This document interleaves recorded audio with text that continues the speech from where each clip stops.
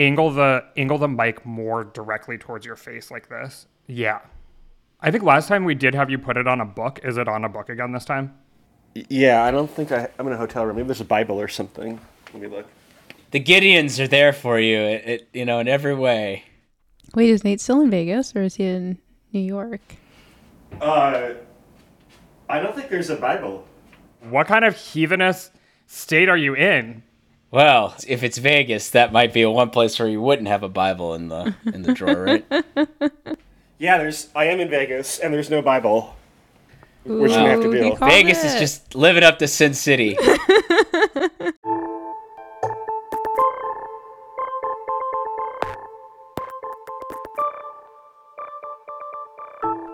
Hello and welcome to the 538 Politics Podcast. I'm Galen Druk. There are now only 6 weeks until Election Day. 6 weeks before we start to figure out just how much President Biden has hurt or helped his party in the midterms. Traditionally, a president's approval rating is pretty closely tied to how his party performs. But Democrats have been overperforming Biden in the polls for months. And last week, Biden demurred slightly about his intentions to run for re-election in 2024. So is this an intentional strategy? And how much will the midterms affect Biden's thinking? We're going to discuss. We'll also focus on how demographic and geographic changes are shaping one of the most competitive races in the country this fall, the Georgia Senate election.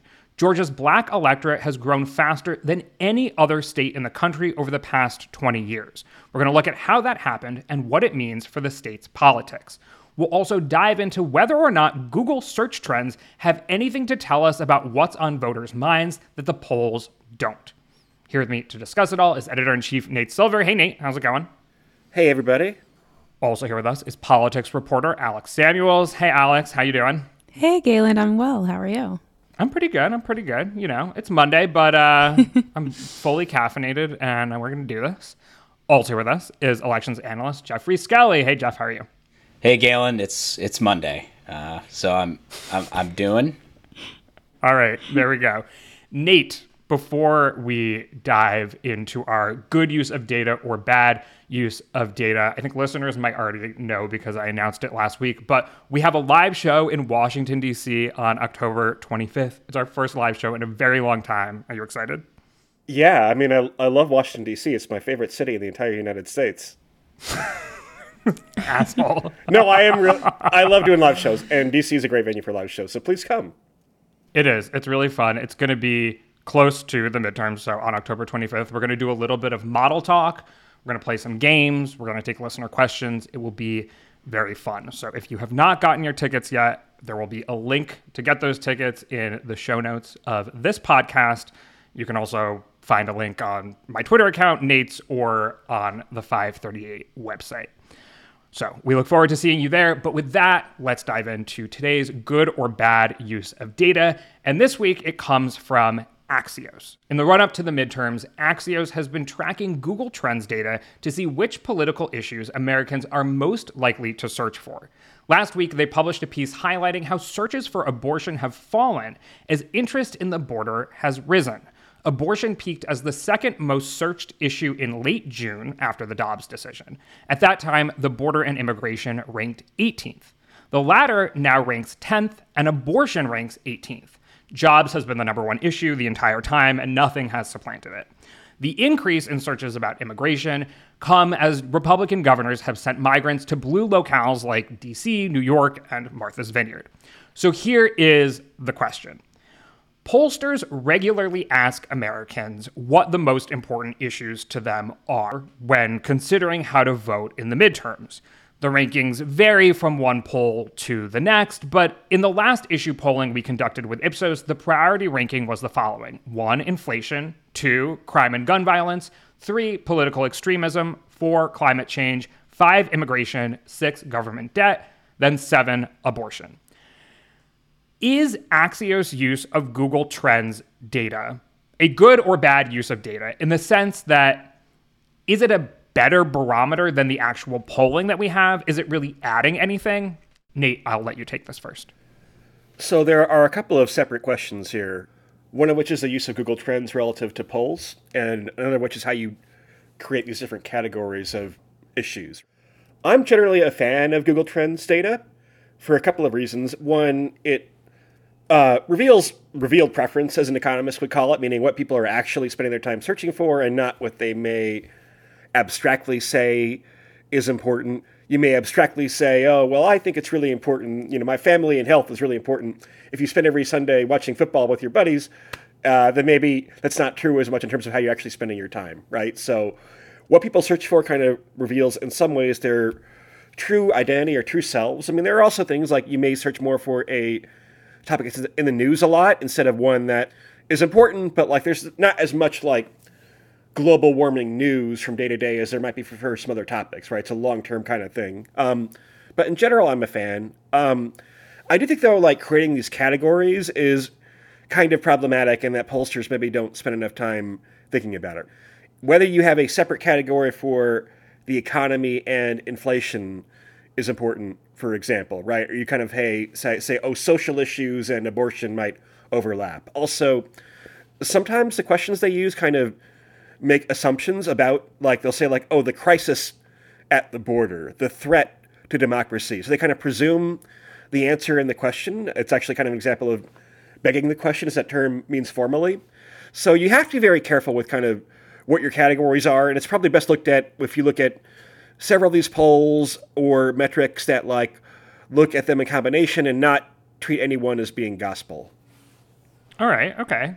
It's a pretty comprehensive answer. Alex, is this a good use of data or bad use of data in your book? I said bad use of data. I was in my research, I just looked at the Google Trends help page, which says pretty plainly that Google Trends is not a scientific poll and should not be treated as such. As Nate got at, it simply reflects the specific interest of a specific topic at a specific point in time. And a spike in a topic doesn't mean that that topic is winning. It doesn't mean that it's popular even. What it does convey, though, is that users were searching about a topic for some unspecified reason. And until we know what that reason is, which we can't glean from Google Trends data alone, I think polling is always going to be a superior barometer when considering Americans' feelings towards something. All right, okay. So we have two different takes so far. Jeffrey, where do you fall on this? Yeah, I mean, I think I'm partial to bad use of polling. One of my initial problems with it was that they just don't have any data from August 8th to September 4th as a part of their analysis, which is, like 4 weeks of data. So who knows exactly where things were shifting during that period? Seems like an important question, or part of the question in terms of a recent trend. On top of that, I think my other concern is that they framed it very much with like the immigration, like the focus on immigration, especially in light of Ron DeSantis and Greg Abbott, these Republican governors, and like sending migrants either via bus or by flight to like liberal places in the country. And I think the inherent problem with sort of framing it around that is that plenty of people who do not agree with the choice to do that could be searching, hate searching almost about this particular issue.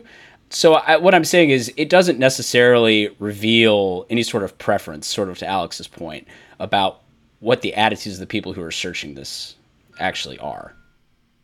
Doesn't issue polling have the same challenge in that when you ask voters, what's the most important issue to you in this election? When someone says border and immigration, you don't necessarily know what they're saying. When someone says abortion, you don't necessarily know what they're saying either. It could be, I really care about abortion and I want abortion to be banned nationally, or it could be, I really care about abortion and I want abortion to be legal nationally. Yeah, but the problem there is the comparison you're making, the thing is with Google Trends, I can't get a crosstab of what Democratic search, people who lean Democratic search and people who lean Republican search, which can tell you a lot. It's like, if Republicans say they care about abortion a lot, it's not hard because of other information we have about Republican positions on abortion to figure out like what their attitudes might be, or obviously in the wake of the Dobbs decision to, the fact that, Democrats in polls are more worried about abortion than they were previously. It's not real hard to intuit what's going on there. But with Google Trends, can't do that. I don't have any follow-ups to figure out some more nuanced aspects of issue positions and whatnot. It's like that's just not possible with that data, or at least not with what Google is willing to share. If I were to guess, I would say people were probably panic Googling post Dobbs, and now they have a better sense of the landscape there. Stuff regarding abortion, at least at the statewide level, isn't changing as fast now. And for most of the summer, laws were actively going into effect. And unless you were following the fallout from Dobbs pretty closely, it probably wasn't clear where abortion was legal. And now I think things have settled down now as the Google Trends data sort of got at. But that doesn't mean that it doesn't matter politically or that it won't be top of mind for voters heading into the midterms. Nate, so some challenges to your good use of data allocation. How do you define this? First of all, there are different ways for people to express preferences and attitudes and beliefs, and you want to look at more ways rather than fewer. The fact that people might be searching for abortion because they're concerned about, what if I get pregnant unexpectedly, what can I do? That certainly seems to me like it's a revealed preference where people actually do care a lot about abortion. I agree in the abstract that maybe people are like, you don't know their motivations for searching, but you also don't know, like, when you ask in a poll, like a NBC poll said, threats to democracy, right? And this is interpreted as, there's all these kind of liberals are finally coming around and expressing, which I think are valid, concerns about Republicans invalidating elections after the fact, right? Election denialism. However, a lot of Republicans pick that answer because they think the election was stolen in 2020, right? They are wrong about that, but like that's where that answer reveals their preference too. So I don't know. Immigration is an issue where if you look at the balance of different surveys, I think people are more negative on immigration and more concerned about it than you'd get by reading like the elite prestige media. So to me, that's like not a very good example of a case where these polls are off. To me, like that would reveal that, inflation was like this when there were people denying the importance of inflation before it became so obvious, right? So these polls can actually express cases where people care more about an issue than it might get covered in like kind of elite liberal mainstream media. So speaking of elite media, the New York Times, of course, recently released its latest midterm polling, and it dug into this question. And Republicans have a 14-point advantage over Democrats when it comes to the question of illegal immigration, and the parties are even on the issue of legal immigration. So that does suggest that if immigration in general becomes a more salient issue, potentially it could help Republicans. In that same polling, 62% of Americans said abortion should always or mostly be legal. So the numbers on immigration are better for Republicans. We talked about one data point, basically the Google Trend search. But Jeffrey, I know that we have conducted another round of issue polling with Ipsos that we're going to be releasing later this week. Have we seen in that polling a change in terms of how important these two issues are to Americans, abortion and immigration? Right. So in our polling just after the Dobbs decision, the share of people who said that they viewed abortion as like a top issue facing the country definitely jumped. It jumped from 9 to 19% from our previous poll. Now, our polling is a little different because we allow people to pick up to 3 options in terms of issues that they think are important for the country. Abortion has now come down a bit since then. It's among all respondents down to 11%, but it's much higher among Democrats than, say, Republicans. And then, to speak of another issue that was brought up here was like immigration. Well, immigration consistently in our polling has been very much a Republican issue. Republicans are the ones that are answering immigration as an important issue facing the country. But the number has hardly changed. It's been between 32 and 38% in every wave of Republicans saying immigration, and just under 20% overall in most of the polls. So it's been very consistent in that way. So at least as far as this polling is concerned, immigration is a more salient issue to Americans than abortion. Yeah, I think so. So there are a few things that come to mind with this that I think complicate our understanding of it a little bit. Because, we've been citing that New York Times Siena College poll a lot because they do good work. But, even if a lot of people aren't answering abortion necessarily as like a top issue that they care about, You will notice that in that poll, as just a comparison point, slightly more respondents said that they viewed the Republican Party as extreme than the Democratic Party. And if you look under independents, it was a strong plurality of independents said they viewed the Republican Party as more extreme. So to me, the importance of the abortion issue is not so much that people are naming it as the top issue or one of the top issues for them personally or for the country. Is it playing into attitudes about the parties? And I think that's where this issue is different from a lot of midterms, in that abortion, the issue of abortion has created circumstances for people to view the Republican Party as more extreme. Now, there are other things that could go into that, obviously, in the aftermath of January 6th. But for me, that's like an important part of this. And it's not so much just about what people are naming as an important issue, but how their views of the parties have been affected by things that are going on. To wrap up here, Nate, how are you processing what this sort of change in priority or change in salience means heading into the midterms? Because I think it was like back in June when we talked about the outcome of the Dobbs decision, we were like, oh, this seems like a big deal. It's also unclear whether this will be a big deal in 5 months. Now we're much closer to the election. First of all, I agree with Jeff's point that like it kind of gets into attitudes about the parties. And also, abortion's a very rare instance where the party that's out of power had a huge influence on an issue despite not controlling Congress or the presidency, right? The Supreme Court overturning Roe v. Wade is a huge deal, one of the most important decisions of the past 50 years. And so it serves in a more substantive way to remind voters of what the stakes are than supposed future threats, right?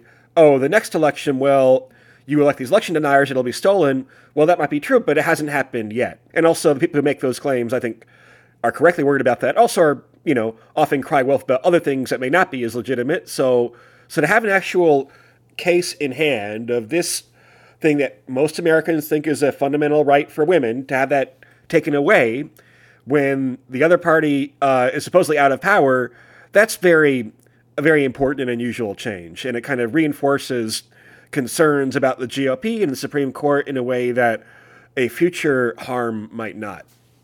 Yeah, I think that's like a really excellent point, because there's this concept of like thermostatic public opinion, and it's like if one party's got control and they pass like full control, like Democrats do, obviously very narrowly, but they have full control right now. It's like they pass a bunch of things that their party wants, but voters begin to feel like, oh, the country's drifting too far in that direction. And then, there's a reaction, which is often, the midterm election. I mean, there are other things that go into that. But in this case, you had this sort of shock to thermostatic public opinion coming from kind of an unexpected direction in this case, which is from the party that's not in power. And that's, as Nate says, very unusual. So has that created, sort of a different set of conditions than we would normally expect in a midterm environment? All right. So to come back to the beginning question at hand, a good or bad use of data. It sounded like we had 2 bad uses of data and 1 good use of data. Has anyone been convinced throughout the course of this conversation that this is, in fact, the opposite? And that's going to be a no. I was going to say no, but I do actually really like Google Trends data, and I do think there are really good uses of it. I know Nate recently used it for sort of talking about how Trump has remained in the news, and I think that was like a really excellent use of that data when thinking about politics as a whole and what's going on. So like there are really good uses of Google Trends data, so I'm not trying to like poo-poo that as a like generally speaking. I think that's true. I also think it's a really good point that we don't know necessarily the significance from a partisan perspective of Google Trends data. I did an interview last week with Max Fisher, who wrote a book about social media. And one of the points in the book that I took issue with was basically saying, there was so much more shared about Donald Trump. There was so much more like news about Donald Trump on social media than there was about Joe Biden. This shows that this social media, maybe even Google Trends, whatever, can be biased and promote Republican ideas or promote misinformation about X or Y or whatever. And it's like a lot of people are searching about this stuff because they're mad about it. And one of Biden's strategies was to stay out of the limelight and make the election a referendum on Trump. And I can tell you with almost 100% certainty that Biden's campaign would not have preferred Biden being a higher search trend feature than Trump in the run-up to the 2020 election. So it's important when you see these trends to think about, okay, why might this be peaking? It may not be the most obvious reason at first. Yeah, Galen, this is funny you bring that up, the 2020 election, because I actually remember in 2016 doing some research on Google Trends and Clinton and Trump, and it tended to be whoever was in the news more, their polling numbers tended to slide. And then when they reversed who was in the news more, the candidate that wasn't in the news as much tended to go up. That was not like... Oh, that's fascinating. I don't know about statistical significance on that. I ran some tests later that sort of said, maybe. But nonetheless, it was an interesting pattern that appeared. So when both candidates are underwater with the public, you just want to stay out of the news and let the other unpopular candidate do the talking, and that'll maybe increase your poll numbers. I mean, in theory, yes. All right. Well, speaking of potentially unpopular candidates, let's move on to Biden and the midterms. Hey, I'm Andy Mitchell, a New York Times bestselling author. And I'm Sabrina Kohlberg, a morning television producer. We're moms of toddlers and best friends of 20 years. And we both love to talk about being parents, yes, but also pop culture. So we're combining our two interests by talking to celebrities, writers, and fellow scholars of TV and movies. Cinema, really. About what we all can learn from the fictional moms we love to watch. From ABC Audio and Good Morning America, Pop Culture Moms is out now wherever you listen to podcasts. All right, let's talk about what President Biden has said about his intentions to run for re-election and how that ties into the 2022 midterms. So when first asked in March of 2021, here's what Biden said about his plans to run for re-election. Yes, my plan is to run for re-election. That's my expectation. A week ago, he was asked on 60 Minutes about his plans, and here's what he said then. Look, if I were to say to you, I'm running again, all of a sudden a whole range of things come into play that I have requirements I have to change and move and do. In terms of election laws? In terms of election laws. And it's much too early to make that kind of decision. I'm a great respecter of fate. And so what I'm doing is I'm doing my job. I'm going to do that job. And within the time frame that makes sense after this next election cycle here, going into next year, make a judgment of what to do. You say that it's much too early to make that decision. I take it the decision has not been made in your own head. Look, my intention, as I said to begin with, is that I would run again. But it's just an intention. But is it a firm decision that I run again? That remains to be seen. So, Alex, let's start with you. Why, less than 2 months before the midterms, is Biden saying that a re-election run is just an intention and, quote, remains to be seen? It could be because he sees himself as a drag on members of his own party, which I think is evident from his low approval ratings compared with how Democrats are performing on a generic congressional ballot.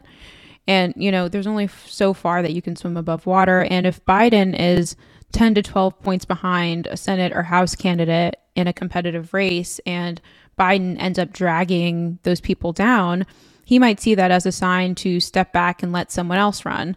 And I think, Jeff, Nathaniel, Sarah Frostenson, and I kind of asked this question a few weeks ago of if Biden doesn't run, who is the obvious Democrat to replace him? And I don't think any of us came up with a clear answer there. But I think the split that we're seeing on Biden's approval versus the generic congressional ballot, it kind of speaks to the range of outcomes that could happen this November. It could be a Republican sweep, it could be Democrats holding on to both chambers, or it could be something in the middle.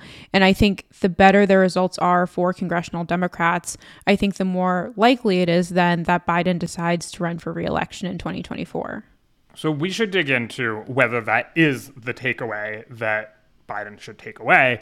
But let's put some numbers to what you said. So Biden's current approval rating is 43%. His disapproval rating is 53%. He's 10 points underwater. Meanwhile, on the generic ballot, the question that asks whether you plan to vote for a Republican or Democrat in the midterms, Democrats are leading Republicans by 1.3 points, according to the 538 average today.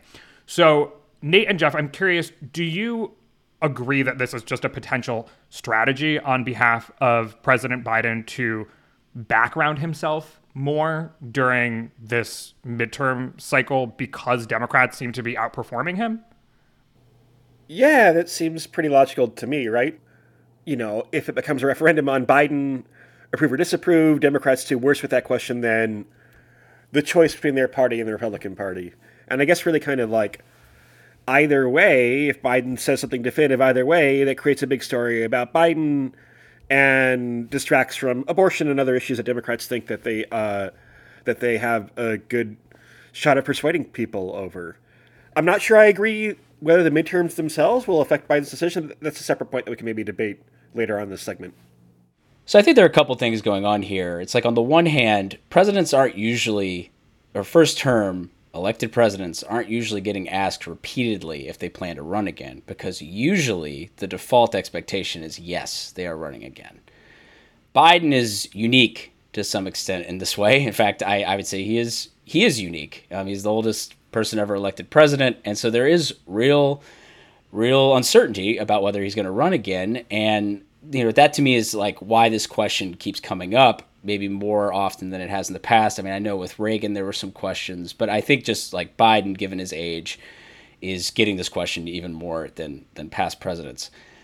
At the same time, there is so in that sense, it's like, well, let's not give a definitive answer to Nate's point about like, we don't need this to become a page one story, page A1 story.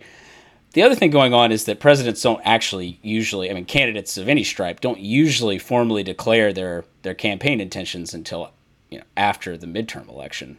So even incumbent presidents, like for example, everybody knew Obama was going to run again, but he formally announced he was running again in April of 2011. So for Biden, there's also just there's no need to rush making a formal decision on that. It's just that you also have this extra wrinkle of, well, people are actually a lot more interested in that question than maybe they have been for other first-term incumbents, because it's a real uncertainty. It's a real question.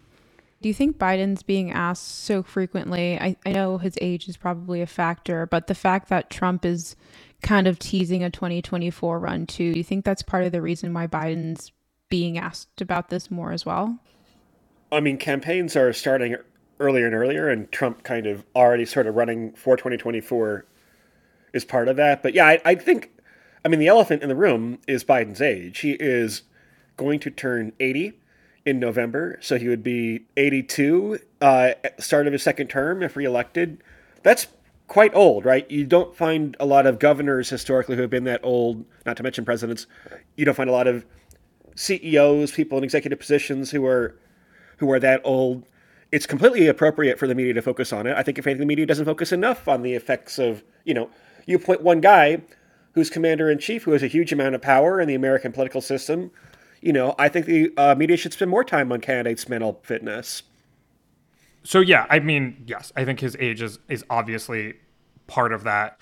But nonetheless, we're still left with this fact that for months, Democrats have been outperforming Biden. Historically, a party's performance is pretty closely tied to the president who's in the White House's approval rating. That has not been the case. It's not been the case for months. We questioned when this became a trend, when we started getting a lot of generic ballot polling, whether the two numbers would converge over time. We're now a month and a half out from the election. They still have not converged. Why is that? So set aside strategy. Why are we seeing this somewhat unique situation with the numbers?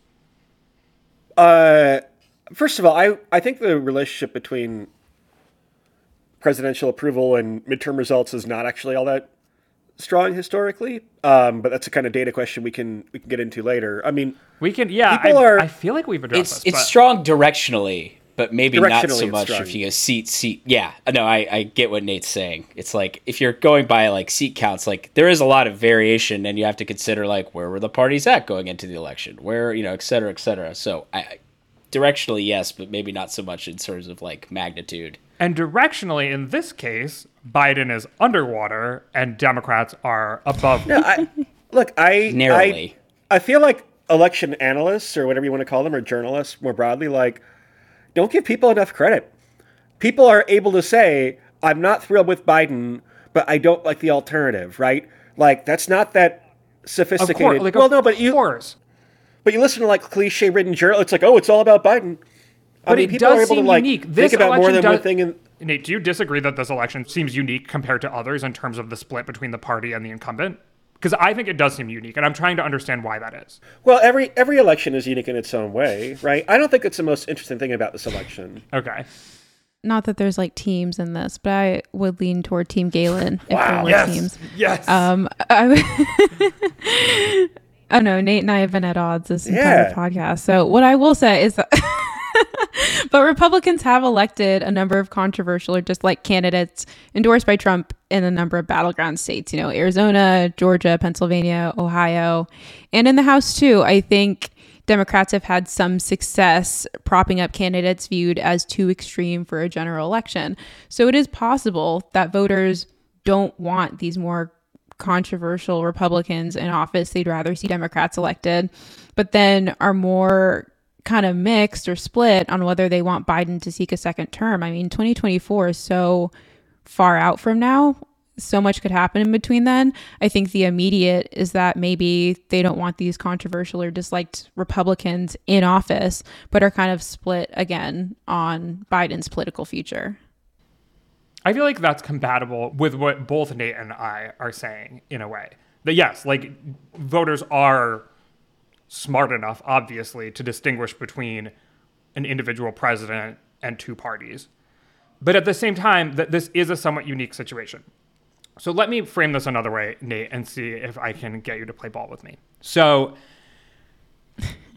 we have seen protest movements basically against the last, I think, 4 presidents. We had the resistance against Trump. We had the Tea Party against Obama. We had the anti-war movement against Bush. We had the Republican Revolution in 1994 against Clinton. For some reason, we haven't really seen a grassroots protest movement spring up in opposition to Biden.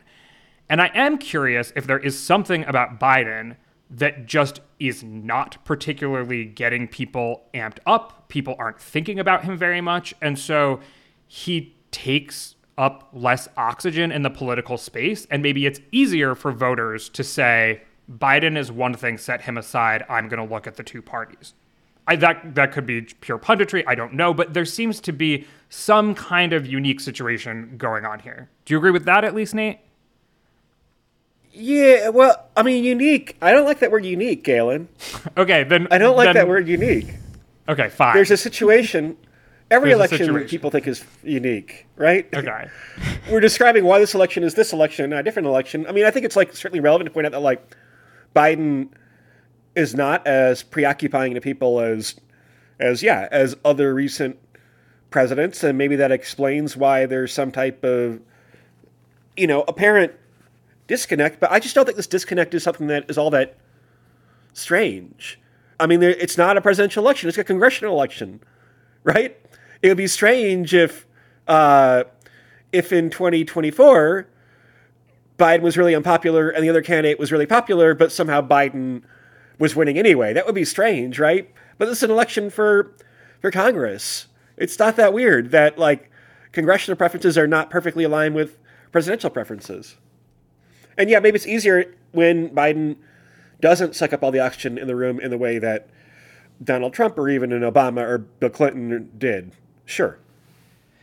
So when I think about this midterm election, I see sort of both points. Like, Galen, you are right. If Democrats were to do something like gain seats in the House, which, at this point still seems more unlikely than not, but if they were to, and Biden's approval rating were in the low to mid 40s, that would certainly be striking and unusual, because usually when the president's party has made very small gains, like in 1998 or 2002, or even very small losses, like in 1962, like the president's approval rating was very high. And so like it was easy to point to that as a part of the reason why the president's party did well. if Biden's approval rating's that low and Democrats are in that position where they lose 5 seats, like that would 6 seats or something, like that would be for a midterm election a real win for the president's party. That'll be really striking, and I think that gets what comes to me is that what we were talking about in the previous segment has to be part of this, which is the Dobbs decision and sort of how that has altered the usual sort of out party advantage. I don't, at the end of the day, the election is still in November. We don't know exactly how things are going to play out, but it's not a coincidence that our generic ballot number flipped from Republicans having an edge to Democrats having a very slight edge after the Dobbs decision. I think it shook up the electoral environment in a way that is atypical for a midterm. And whereas you can point to like 9/11 and the impending Iraq War with Bush's popularity before the 2002 midterm and Republican overreach, so maybe there actually is a similarity there in a way between 1998 and 2022 in terms of the concept of Republican overreach maybe costing Republicans. In this case, the Republican overreach came from the Supreme Court, not necessarily from one of the chambers in Congress or Congress as a whole. But in that case, Clinton was very popular, and they were impeaching him, and it came off as Republican overreach. So, it would be very different, obviously, if Democrats gained this time or what have you. But I, at the same time I talk about Republican overreach, I could see, some of that. So to Nate's point, unique is maybe not the right word. Okay, fair enough. So not unique, but striking. Sure. Yeah. Or at least atypical. I don't know. Anyway, atypical, I think, is reasonable. Okay. Let's put semantics aside. And of course, there's still 6 weeks left. There are still new developments in the economy. Interest rates are rising. The economy may be slowing. There are all sorts of different things that could happen we're not even in October yet. We haven't even had time for an October surprise. So obviously, no one is counting any chickens before they're hatched. It's just that so far, after months of speculating that those two numbers might converge, either Biden might become more popular, and he has become a little bit more popular, or that Democrats' position in the generic ballot would decrease. We still see this gap. Anyway, I thought it was notable. But to wrap up this segment, what are we seeing on the ground in terms of how candidates are positioning themselves vis-a-vis Biden in competitive races? Do they seem to see him as a liability or an asset? Neither? I mean, it seems mixed. You'll see lots of campaign ads in swingy districts where there's a Democratic incumbent, and they'll say, such and such against the Republican agenda, I fought against this. But then they'll be like, and I broke with the Biden administration to da-da-da-da-da. So, this is something you see, and it's not weird. And, a lot of midterm environments for the president's party's candidate to sort of try to separate themselves, try to be their own man or woman or what have you in their race. So, in that sense, it's not that strange. I will say, though, that, Biden recently campaigned in, Pennsylvania, for instance. And now maybe that's because Scranton is there, and we know Scranton and Joe are they're real tight. So maybe that played a role in it. But it was interesting to me that Biden was out doing some campaign stuff. But at the same time, I could point to examples I lived in Charlottesville, Virginia for a long time, and President Obama actually came and campaigned for the then sitting member of the House from there in 2010, right before the election, Tom Perriello, the Democratic incumbent there. And so it's even in that case, Obama, who wasn't terribly popular, heading into the 2010 election, was on the ground doing stuff. So it's it just kind of depends. It's maybe you bring the president, if you're the president's party, to places where there are lots of Democrats in this case, or Republicans when Trump was president, to try to rally the base. But in your campaign ads, when you're trying to get in touch with people watching the 11 o'clock news, you're trying to show yourself being a separate from the president of your party.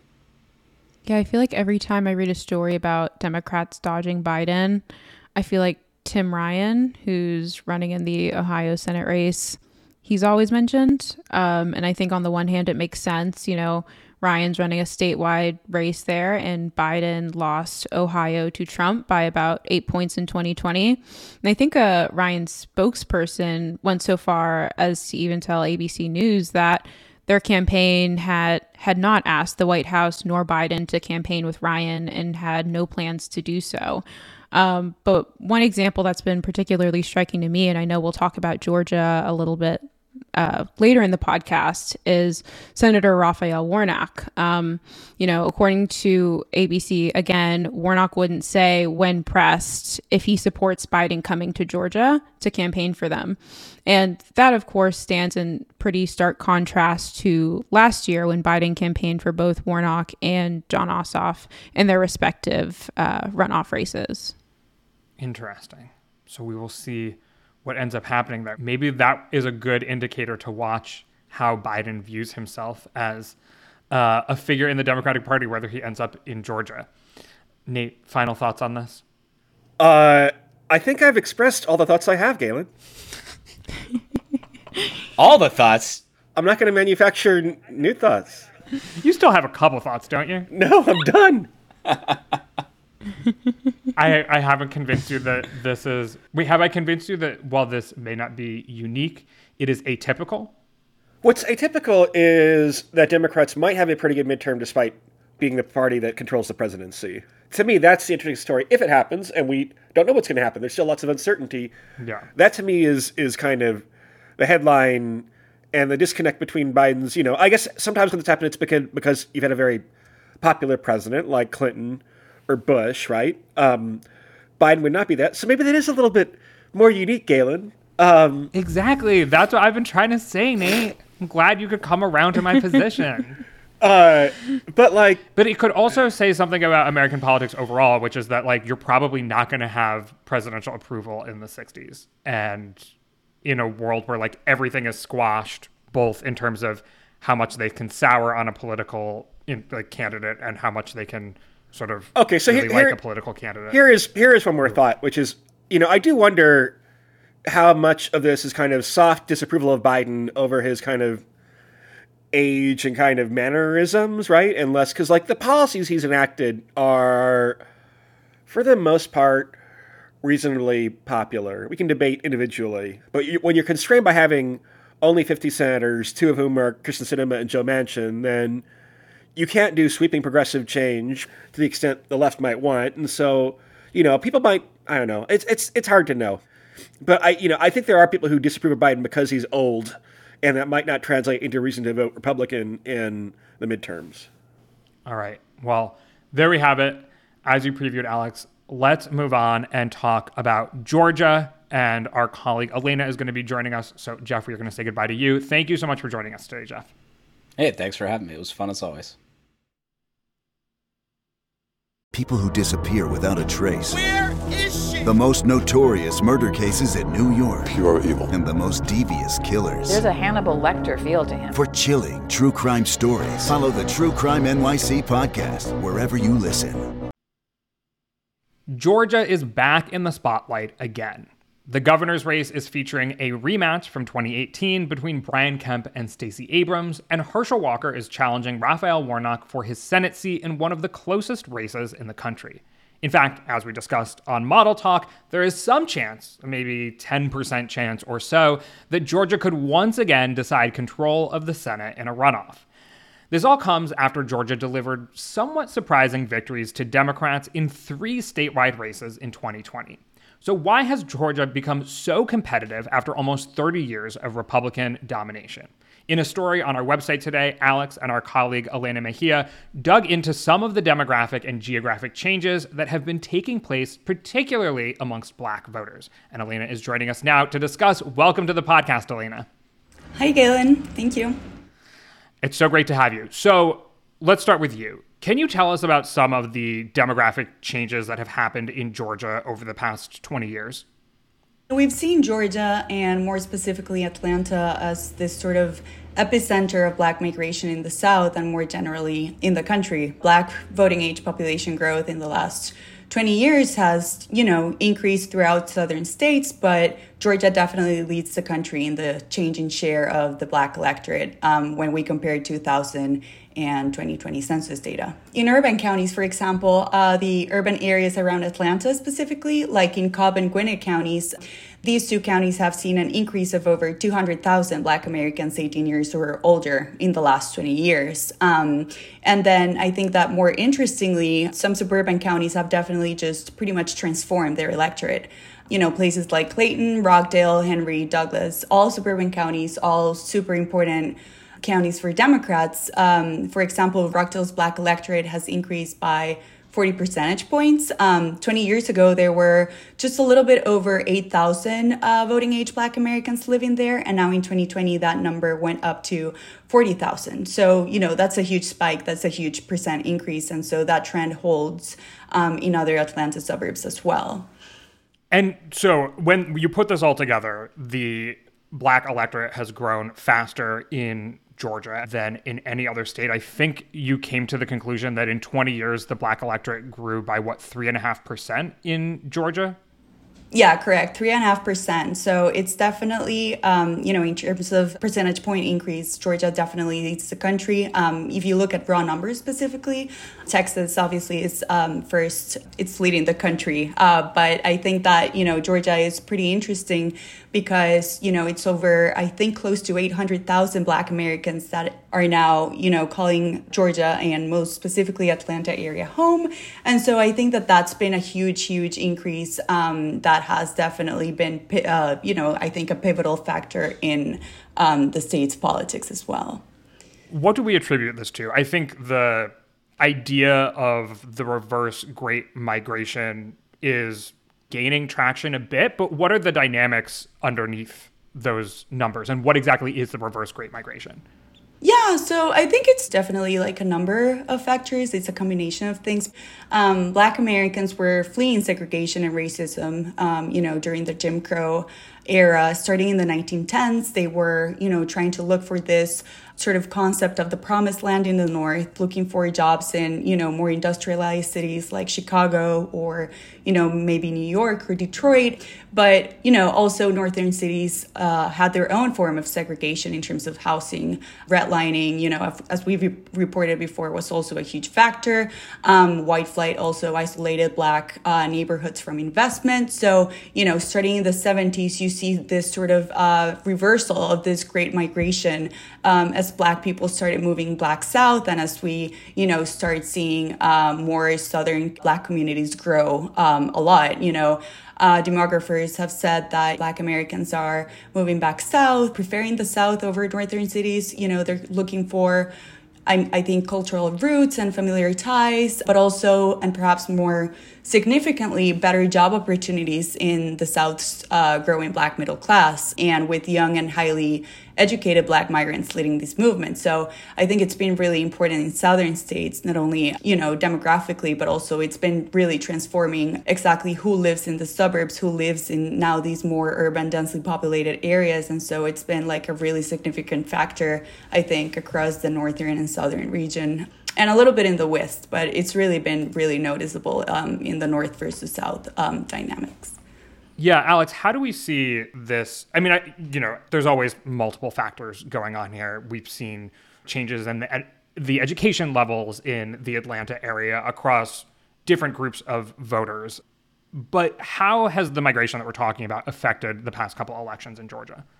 Yeah, so Elena got at this earlier when she was talking about Atlanta, but in 2020 specifically, the counties in Atlanta's metro areas that saw the biggest increases in the number of Black Americans casting their ballots also saw the strongest shift towards Biden and were quite instrumental in helping him win that year. I'm just looking at the numbers in our story, but over 136,000 more Black voters showed up in 2020 than in 2016. And these shifts were essential to helping Biden win. And so in the Senate elections, meanwhile, at least in Warnock's January 2020 win, I think that win could be credited in part to almost every single suburb in the state shifting further to the left from November, with nearly 92% of November's Black voters turning out again in January. And another thing that Warnock benefited from were some Republican-heavy parts of the state not turning out to vote in January. But both Warnock and Ossoff, Georgia's other Democratic senator, improved on Biden's margins, particularly in counties with the largest shares of Black voters. So looking back at 2020, Republican incumbents Kelly Loeffler and David Perdue were not popular with Black voters. They only got 4% and 7% of the Black vote, respectively. Of course, the Republican Party has nominated Herschel Walker to run against Raphael Warnock. Herschel Walker is African-American. He's, for that matter, a sports celebrity. Have we seen in the polling so far that Republicans have been able to sort of shift this trend at all and get more Black support by running a Black candidate, essentially?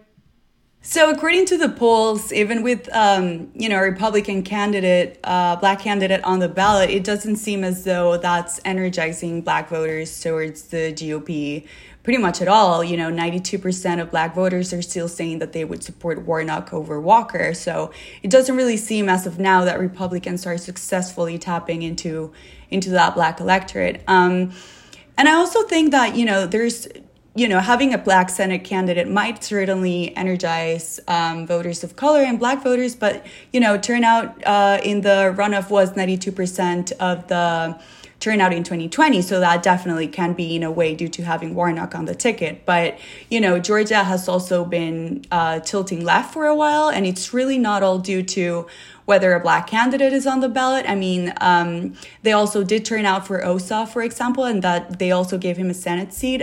And, since 2016, even Clinton has actually improved on Obama's margins in some important counties in Atlanta. She actually flipped Gwinnett, Henry, and Cobb, which are really important for Democrats. And then Biden came in, and not only he won these counties, but he comfortably won them by double margins. And, you see 40,000 more Black voters going into the polls in these counties than in 2016 when Clinton was on the ballot. So I think that there's definitely the factor of energizing voters with, Black candidates on the ticket. But I do think that it's also important to remember sort of how big of an impact this anti-Trump sentiment has upon the Black electorate. And, Herschel Walker is, of course, endorsed by Trump as well. So I think the GOP is in a tough spot because, at least I think for the last few elections, it's clear that Black voters have been instrumental for Democrats. And, it's been really important in some counties, even before Abrams or Warnock were on the ticket. So in some situations, Republicans may be in a tough spot, but in other situations, perhaps not. So looking at our 2022 forecast, Brian Kemp, the current incumbent Republican governor, has an 85% chance of winning re-election against Stacey Abrams. Warnock, as we've been discussing, has a 55% chance of winning against Herschel Walker. That's a pretty tight race. Nate, I'm curious, what do you make of the difference there? Why such a big gap? Well, I mean, Warnock is an incumbent and Stacey Abrams isn't, whereas Brian Kemp is the incumbent in that race. And he's an incumbent in a meaningful way, Kemp, in that he has created some distance between him and Trump and kind of the election deniers. He beat David Perdue in the primary there, right? And so, this is the type of incumbent who has shown, even though in most areas, I mean, Kemp is pretty right-wing in many areas, right? But you kind of create a image or a reputation as being more moderate. You get to stand in the center. I guess people are happy enough about the direction of Georgia. People are still moving there. The economy is fairly good. That he benefits from that incumbency status is my simple answer, I guess. And what about Warnock? In a midterm environment, you might expect a recently elected Democrat to maybe even be doing worse. Georgia recently flipped. It was kind of part of the backlash to Trump. But Warnock seems to be polling consistently, if only slightly, ahead of Walker. And we've talked about this a bit before, but I mean, Walker and Kemp are just completely different political candidates. And since announcing his run for office, Walker has been dogged by, these not so great headlines for allegedly, not disclosing all of his children, exaggerating his business and academic record, etc. And Warnock is fairly popular in the state as well. So I think that could be one reason why we're seeing Warnock with margins that are typically better than how Abrams is doing with Kemp. All right, well, let's leave things there. Thank you, Alex, Elena, and Nate. Thank you. Thank you. Thank you, everybody. My name is Galen Druk. Sophia Leibowitz is in the control room. Chadwick Matlin is our editorial director, and Emily Vanesky is our intern. You can get in touch by emailing us at podcasts@538.com. You can also, of course, tweet at us with any questions or comments. If you're a fan of the show, leave us a rating or a review in the Apple Podcast Store, or tell someone about us. Thanks for listening, and we'll see you soon.